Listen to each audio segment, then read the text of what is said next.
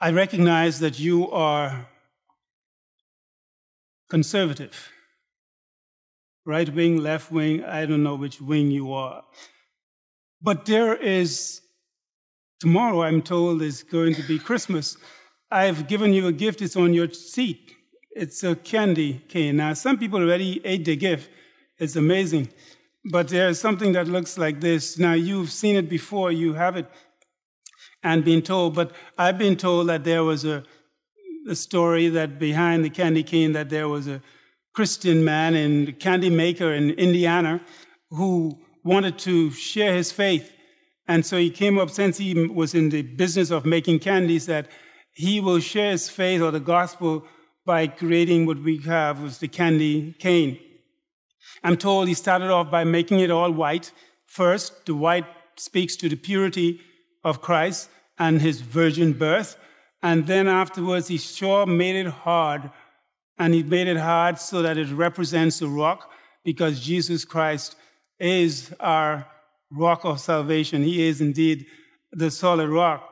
Then, if you look at the shape of it, it looks like the letter J. Yes, right, Jade? Yes, so it represents Jesus Christ. If you turn it the other way, it represents like a staff or a hook, the shepherd, and he is a reminder to all of us that he is our great shepherd. And then if you look closer, you see some little narrow streaks of red. The narrow streaks could be representative of the stripes that which he bore for your sin and my sin. But hey, not only were there stripes, that big, dark red, broad stripe red speaks to the fact that he bled for us. So Jesus Christ died, shedding his blood for your sins and my sins. So if tomorrow morning there is no prize for you under the tree, you have already been given your gift of a candy cane. Amen. Now, I need your help this morning, so would you help me if I ask you? I know I've said earlier today that sometimes if you ask people to assist you, some people will assist you, some people will not assist you, and the way they will demonstrate that they won't assist you, that is, that they will remain silent. For example, if I ask you to count for me and I say, when I point on this side, would you say 1? And if I point in the middle, and the middle will include the balcony, would you say 2? And then over to my right, if I point over here, would you say 3?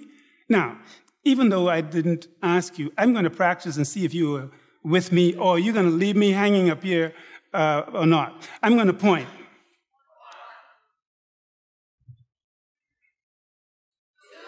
I like to. Okay, let me try this. I'm going to change the numbers. I'm going to stick with the letters of the alphabet. I want to say A. When I point to you, say A. I want you to say B. I need you to say C. Let's try it. I'd like to. Okay. Give me a. Give me a. I love this group. Give me a. Y'all are good. Okay. So now I understand, because of the size of the audience, there is absolutely the possibility that there might be some people in here who have amnesia. Because I'm sure when I point to some people, they won't remember what it is they're supposed to say.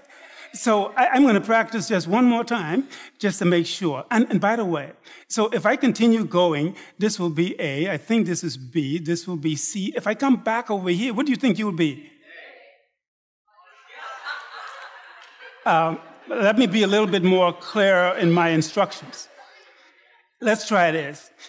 If I say A, then I want you to say A, I want you to say B, I want you to say C. I'm going to come back. I'm going to say all the letters of the alphabet, and I want you to come D. But the only way you'll know you're supposed to say D if you're paying attention, or if you're listening to what they say over here, which will be C. And if they get caught up on what you're supposed to be saying, we will have a mass confusion, and it will really tell me that you really don't know the letters of your alphabet.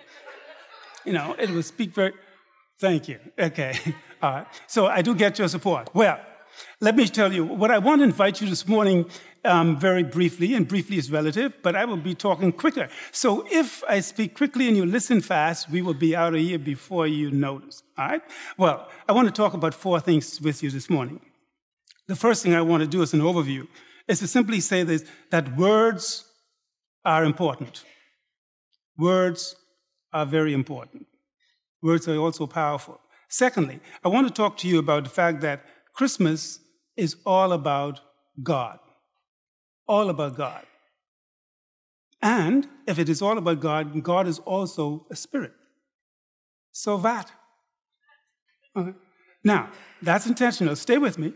And then, thirdly, I want to talk about 7 attributes of God. Now, 7 is being ambitious, because any one attribute that I will speak with can take a while. But I'm going to drive fast through the 7, so I do ask you to please buckle up with your seatbelt. Stay with me. It will be a legalized hit and run, because I will only mention it, explain it, and move on. And then finally, I would like to share with you the fact that Jesus Christ is God. Let that resonate with you. Sometimes I think we don't think about it, but Jesus Christ is God. Now, in the morning, like this morning, most people, I say, once theology, what it is you believe about God, usually you can't see it in the morning, well, in the morning light or during the light part of the day. In other words, only when we are in the darkness or in moments of our lives when things are not going well for us, then we invoke the presence of God. That's when we pray, only when we are in trouble. But if everything is going well, we tend to forget to pause and say, God, thank you, because everything is going so well. But a good example of that is, you ever walk in your house and somebody changed the furniture around and they didn't tell you and you were walking without the light? And a member of your body tend to stub a part of the lower extremities, hit something? What normally comes out of your mouth? I hope it's something righteous. You know, I hope it is something that speaks to your theology. You know, do people normally hit their toe and say, praise the Lord? You know, or you say something else. See, when you're in the dark, then your true theology comes out. You know? Let's go back to the first thing so I can be quick.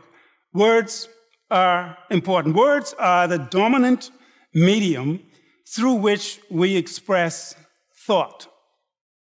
Except for those who probably are hearing impaired, they use sign language. But otherwise, most of us here use words. About 7 years before my mother was born, an American scientist discovered and announced that there were 48 chromosomes that make up the human species. 48. That became the mantra as people quoted that over and over again. For more than 10 years, for more than 20 years, for more than 30 years, they were saying that the human species, being, has 48 chromosomes. Then, a year after I was born, a Swedish scientist discovered that the American scientist, Theophilus, was wrong. There are 46 instead of 48 chromosomes. So, for more than 3 decades, we had 48 chromosomes, and then somebody discovered the truth 30 plus years later and found out that there is indeed only 46 as opposed to 48. This wrong information, and I believe it has application across other spectrums, but you know that wrong information that is repeated frequently enough often becomes accepted as fact, right? If you get wrong information and somebody keep repeating it, you believe it is true. A good example would be, how many wise men went to visit Jesus? Which one? 3. You have no clue. Now, if you ask most people, I was going to say children, but some of them are older. But besides, all of you all are children anyhow, because you were born. So you are somebody's child, so you're children. But at least 51%, my guess, would say that there were 3 wise men. How do we get 3 wise men? Because we attached the wise men to the gifts.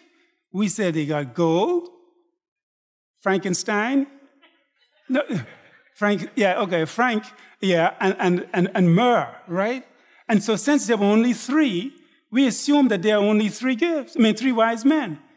But that's not true. There is no scriptural evidence to support that there were only three wise men. And we sometimes perpetuate. As a matter of fact, I was at a certain place some time ago, like a Monday, when we had a live manger scene at a certain place, number 62 on Collins Avenue. I'm not calling the name of the place. It was a church, and in the parking lot to the north, we had wise man dramatization of that. And boy, by the way, there was a Herod who was there. He was terrible. Thanks, Brother Paul, you acted very well. But as we were saying, these three wise men, again, for the little people who are watching, they're thinking there were three regal-looking wise men walking with their gifts, gold, frankincense, and myrrh. So the kid would naturally conclude that there were three wise men. And so when that child goes to another place and they say, how many wise men were there? Three. But they won't be able to find support for that in the book because it's been repeated over and over so often that we believe it is true. That is known as reinforcement syndrome. Reinforcement syndrome. Words, I tell you, do possess power. They determine the course of our lives. But the most important words are the words of God. In John's Gospel, we find these words. In the beginning was the Word, and the Word was with God, and the Word was God. Now, we know that from memory, but you ever just stop moving so fast and slow down? In the beginning was the Word, and the Word was with God, and the Word was God. Wow. If you drop down to verse 14, it says, the Word became flesh. Think about that. The Word became flesh and dwelt among us. We beheld his glory, the glory as of the only begotten of the Father, full of grace and truth. Who do you think the Word was? God was before Christmas. Christmas is all about God. And when we pause to consider the force and reality of this truth, our reflexed response must be one of adoration. Therefore, I invite you to listen to some selective words from the Word of God and come with me this morning. Come, let us adore him. Let us adore the one who is God, the Word. Now, today, as we mentioned already, is recognized around the world as Christmas Eve. For some, it's the final opportunity for the acquisition of those last-minute present shopping or purchases and gifts to be wrapped. For others, it's the heightened anticipation of hoping to receive that special gift that they always wanted, not necessarily needed. But that's what Christmas Eve is all about. In Micah chapter 5, verse 2, listen to these words from the King James Version of the Bible. It says, but thou, Bethlehem Ephrathah, which art little to be among the thousands of Judah, out of thee shall come forth unto me that is to be ruler in Israel, whose goings forth, you see goings, don't miss that, see the S on the end?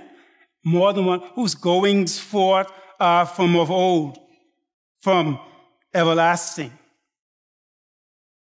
Wonder who that is. Tomorrow morning, our materialistic world will manifest the culmination of its most materialistic time of the year, we call Christmas, with expensive gadgets and gizmos. There's new clothing, jewelry, parties, ham and turkey stuffed with crawfish, lights and laughter, candles and trees. But the Christ, the real reason and the real significance of Christmas will somehow be pushed into the shadows. hidden, ignored, eclipsed by all of these events and things. And maybe just casually, it was a birthday of somebody else. It was a great man. But I'm here to tell you this morning that Christmas is more than the celebration of a great man's birth. God himself, in the second person of the Godhead, entered into time and our space and into our frail humanity, surrounded by the putrid, repugnant environment of our sin to rescue us. Scripture informs us that at some point in eternity past, the tribunal of the Godhead convened a meeting, and out of that meeting, a decision was made to make man in their image. So said, so done. But shortly after that, man fell, man sinned, and God came in and passed judgment. In Genesis chapter 3, verse 15, we have what is called the proto-evangelium, or the first indication of the gospel, when it says this, and God was talking to Satan when he says this, "And I will put enmity between you and the woman, and between your seed and her seed. He shall bruise you on the head, and you shall bruise him on the heel." From this verse all the way to the book of Revelation, the Bible, we see the promises being carried out in recorded history. We see the expansion of the descendants of Adam and Eve, the formation of civilization, and the division of nations. We see the rise of Israel, the promise of the Messiah through Israel, and the birth, the death, and the resurrection of Jesus Christ, who died for our sins. I say again, words have power. Words are important. But God, the Word, God in his essence or essential being is spirit. We say it all the time. God is spirit. What does that mean? It means that God is immaterial, he is immortal, he is invisible, and is all-intelligent. He is a willing and active being, but he differs from all other spirits because he was not created. But he also is an immense and infinite spirit, an eternal one, which has neither beginning nor end. He is therefore a spirit by way of eminency, as well as effectively being the author and former of all other spirits. But you're thinking, I can hear you thinking, wait a minute. If God is spirit and he's invisible and we can't see him, yet the Bible speaks to the fact that people saw God. Really? Well, let's check certain things out. Let's see what the word says. In John's gospel, 1 John chapter 4, verse 12, it says, "No man has beheld God at any time." Now, I take that just as it says.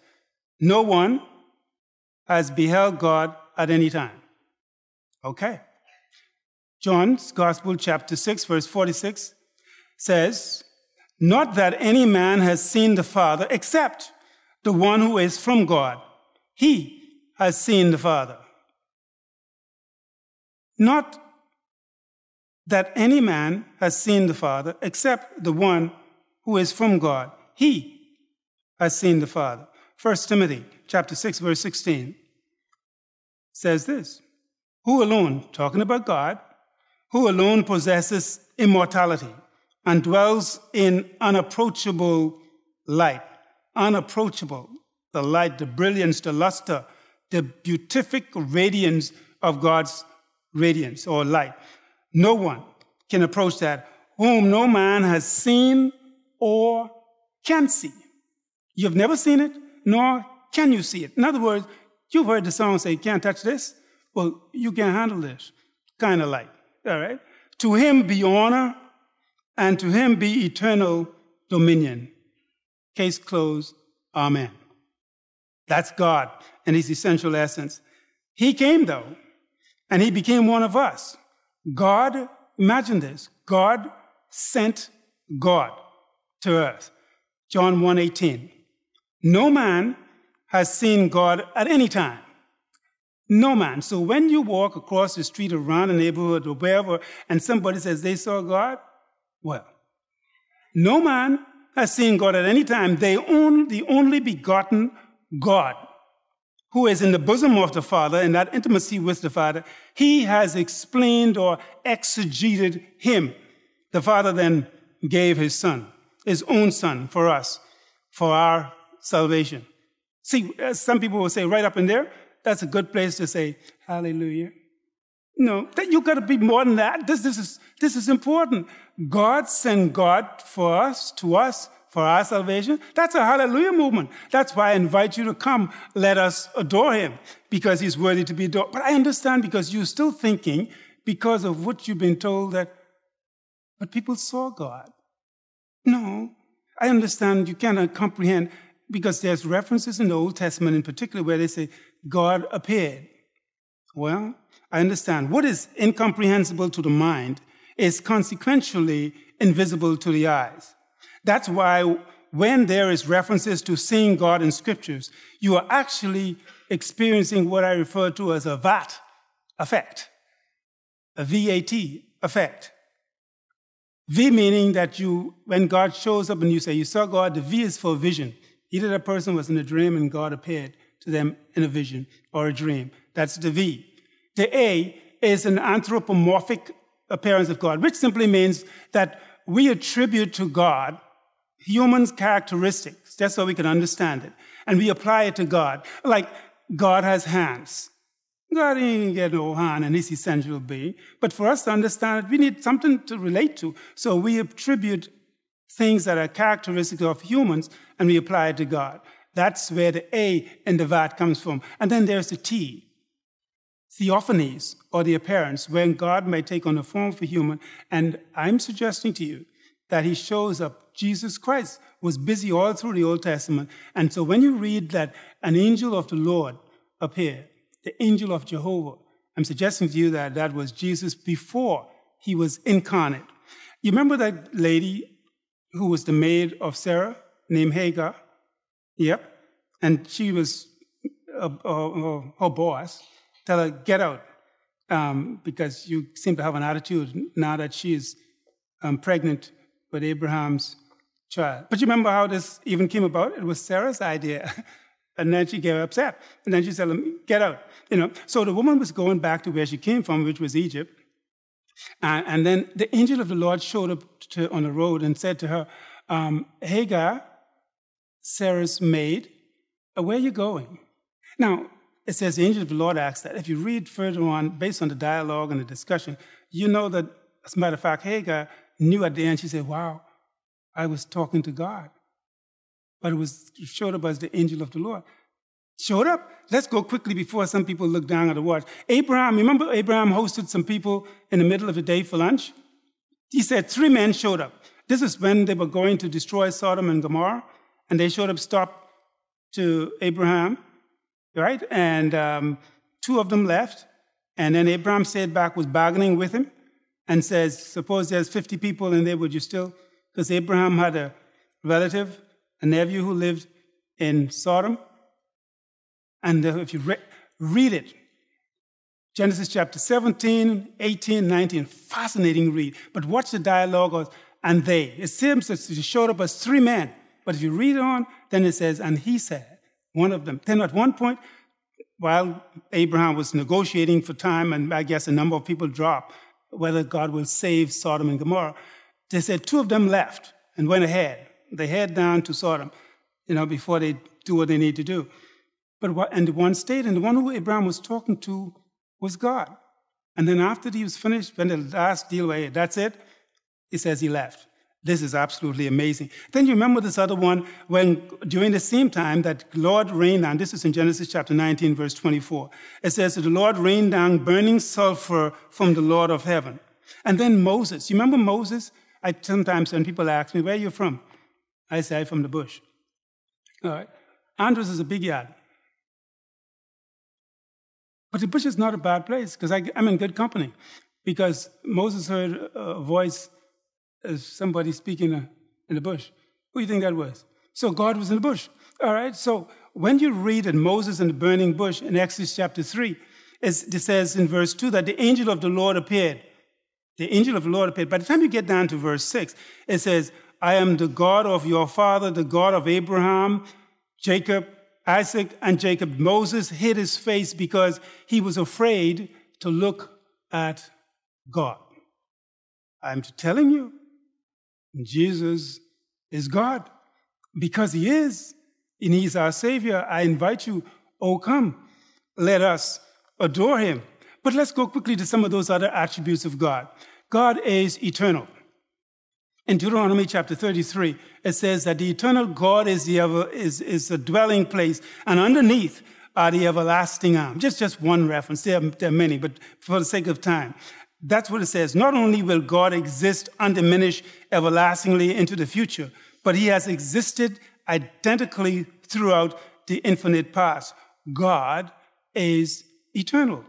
Oh, come, let us adore him. God is also self-existent. In Psalm 90, verse 2, it says, before the mountains were born, or thou didst give birth to the earth and to the world, even from everlasting to everlasting, thou art God.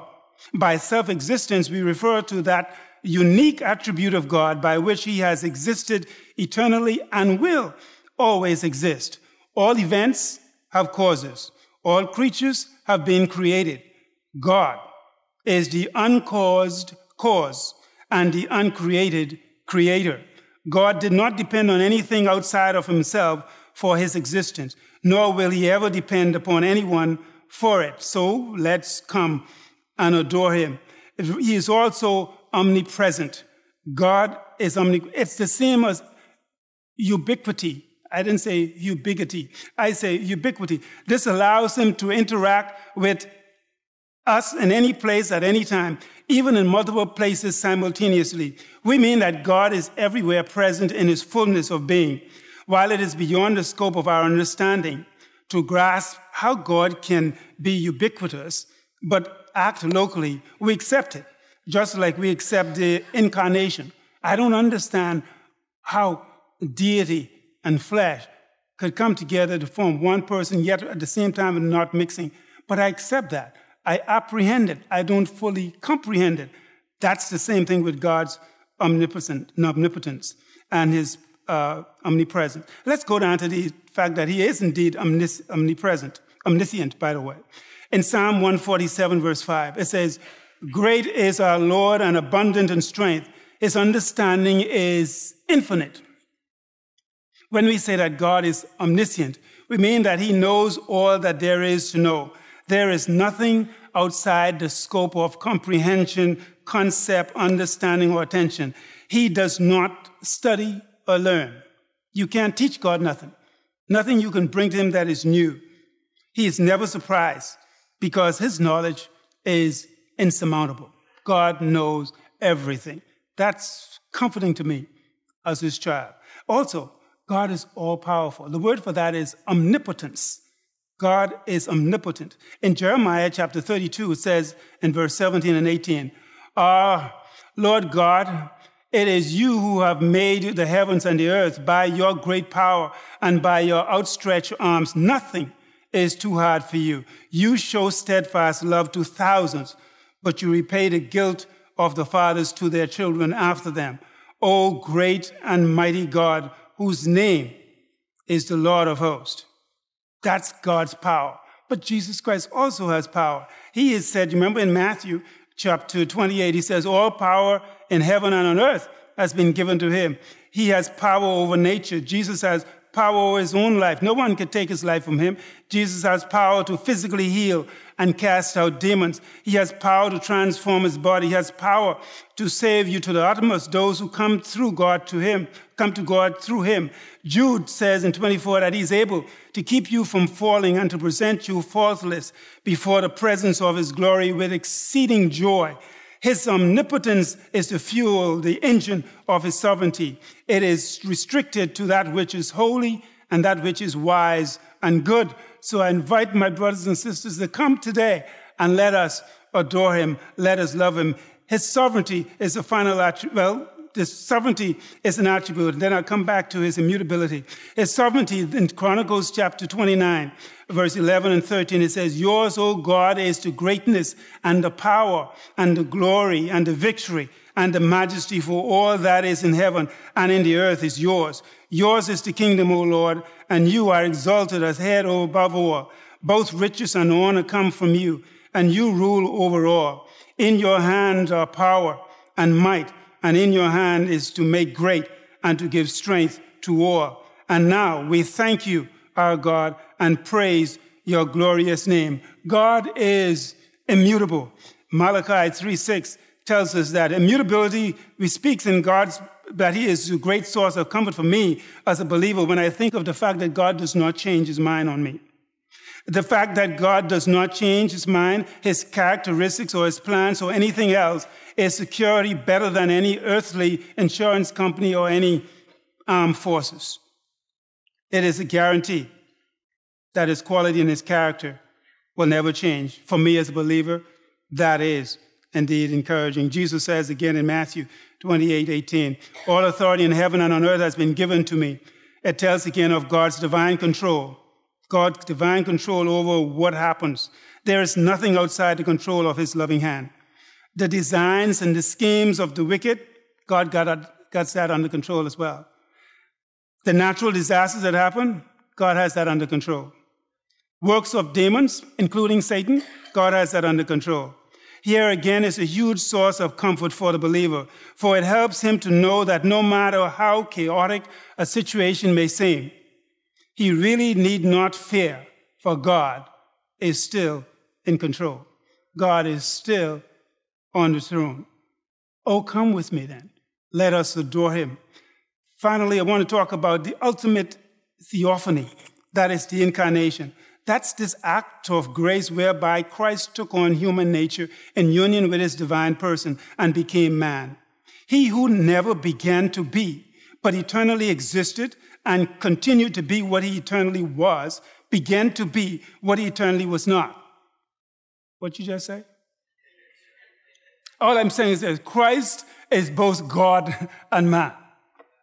That's amazing. This union is what we call hypostatical. That is, it is personal. The two natures are not mixed, and it is perpetual. You will see Jesus. He will look like man, fully man, when we see him again, because that is the nature that he took on to be this, what we call the incarnation. Let us hear then. Now, I talked about this briefly, but I mentioned it earlier, that this was indeed a mystery and a great one, too, when it says, God says, let us make man in our image. That is amazing. But what I think is even greater is this. But when God, the eternal, infinite God, decided to become man, this is simply astounding to me. It's incredibly amazing. It is absolutely magnificent that God, choosing to become man, this, I don't comprehend it. It's amazing. In Colossians, about Jesus, you look Colossians 1:15, it describes Christ as the image of this God who is invisible. He is the image of the invisible God. In Colossians 2:9, it says, for in him dwells the fullness, the totality of deity bodily. So when you look at Jesus Christ, he is the very embodiment, the incarnation of all that God is. You get that? You feel me? You know, that's what I mentioned earlier, because you got to be careful when you say feel. I couldn't say feel long ago, because people have changed the words these days, you know. Because in the past, people now invite people to feel them. But back then, don't feel me. Don't feel me low, don't feel me up. Anyway, in Revelation, chapter 19, verse 16, it says that he is indeed King of kings and Lord of lords. My brothers and sisters, behold your King. That's Jesus Christ. Come then, let us adore him. So this Christmas, as you celebrate, please do remember the essence of it. And simply put, it can be done in 3 sentences, 3 simple things. It simply says Christmas, and why we have Christmas is this: because I'm a sinner, and so are you. If I was not a sinner, you were not. If humans didn't sin, we'd be celebrating in another reason. But because I'm a sinner, you're a sinner, and because God loves us, a sinner needs a Savior. I need a Savior. You need a Savior. And whether you think you're a sinner, you need a Savior. And because we need a Savior, Jesus Christ is that Savior. You need him. I need him. That's Christmas in a nutshell. Because someone has once said that if our greatest need has been information, then God would have sent you an educator. If our greatest need has been technology, God would have sent you a scientist. If our greatest need has been money, God would have sent you an economist. If our greatest need has been pleasure, God would have sent you Ronnie Butler. God would have sent you an entertainer, But our greatest need was forgiveness. So God sent us a Savior. There's a praise the Lord, hallelujah moment right up in there. Christ is indeed our hope. He is our hope and our glory. You and I are the answers to the question. So after tomorrow, people would come, the skeptics will come, and they want to know this. They say, is God real? Are the promises of God true? Does God truly live? Does he truly answers prayer? Is this for real? You and I are the answers. And so how you celebrate Christmas will give them answers to their questions. And though we might think they shouldn't ask me that, because it's Christmas time, but they have the right to conclude and to ask those questions because you say you are a child of God. So they are certainly within their right to do so. Let me conclude by doing this. And I'm going to do this rather quickly, so to run through the letters of the alphabet. Here's a cue, the letters of the alphabet. And so it speaks to what Christmas is. And so as I speak to the attributes, I want to use all the letters of the alphabet. Hint, hint, hint, all the letters of the alphabet. So but I need your help. The help I requested earlier, when I point, I need you to say something. So give me an A, because he is Alpha and Omega. Give me a B, because he's blameless in his beauty. Give me a S, because he's compassionate, creator of all. Give me a D. He is the desire of all nations. Give me an E. He is the very effulgence or brightness of eternity. Give me an F. He is Father. He is our forgiving Father. Give me a G. He is our God and our guardian. Give me an H. He is our holy healer. Give me an I. He is our invincible inheritance. Give me a J. He is our justifier of the redeemed. Give me a K. He is our King of kings. And give me an L. He is L means he's the Lord. These children, anyway, L tells me he is the Lord of lords. Give me an M. He is our majestic majesty. Give me an N. He is the name above all names. Give me an O. He is the omnipotent Omega. Give me a P. He is our powerful potentate. Give me a Q. He is the quintessential of all being. Give me an R. He is regal in his righteousness. Give me an S.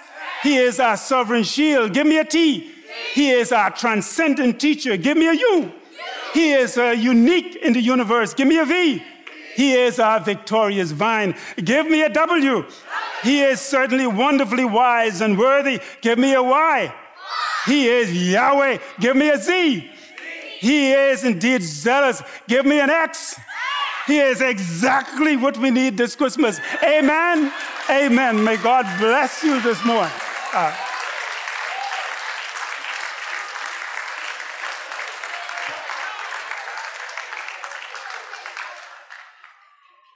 I pray that this Christmas you keep Christ in it.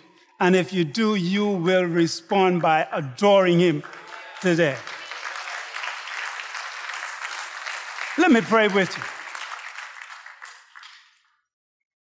Father, your word tells us that there is, in these days, first, certainly in the last days, you've spoken through your Son, who is indeed the very radiance of your glory. He is the exact representation of his nature. You uphold all things by the word of your power. It is in him alone that is worthy, and that reason why we've come to adore him and to love him, to praise him forever. It is in his name that we pray and celebrate today, because he is indeed the real reason for the season. To you be honor and glory, both now and forevermore. And all of God's children said, Amen.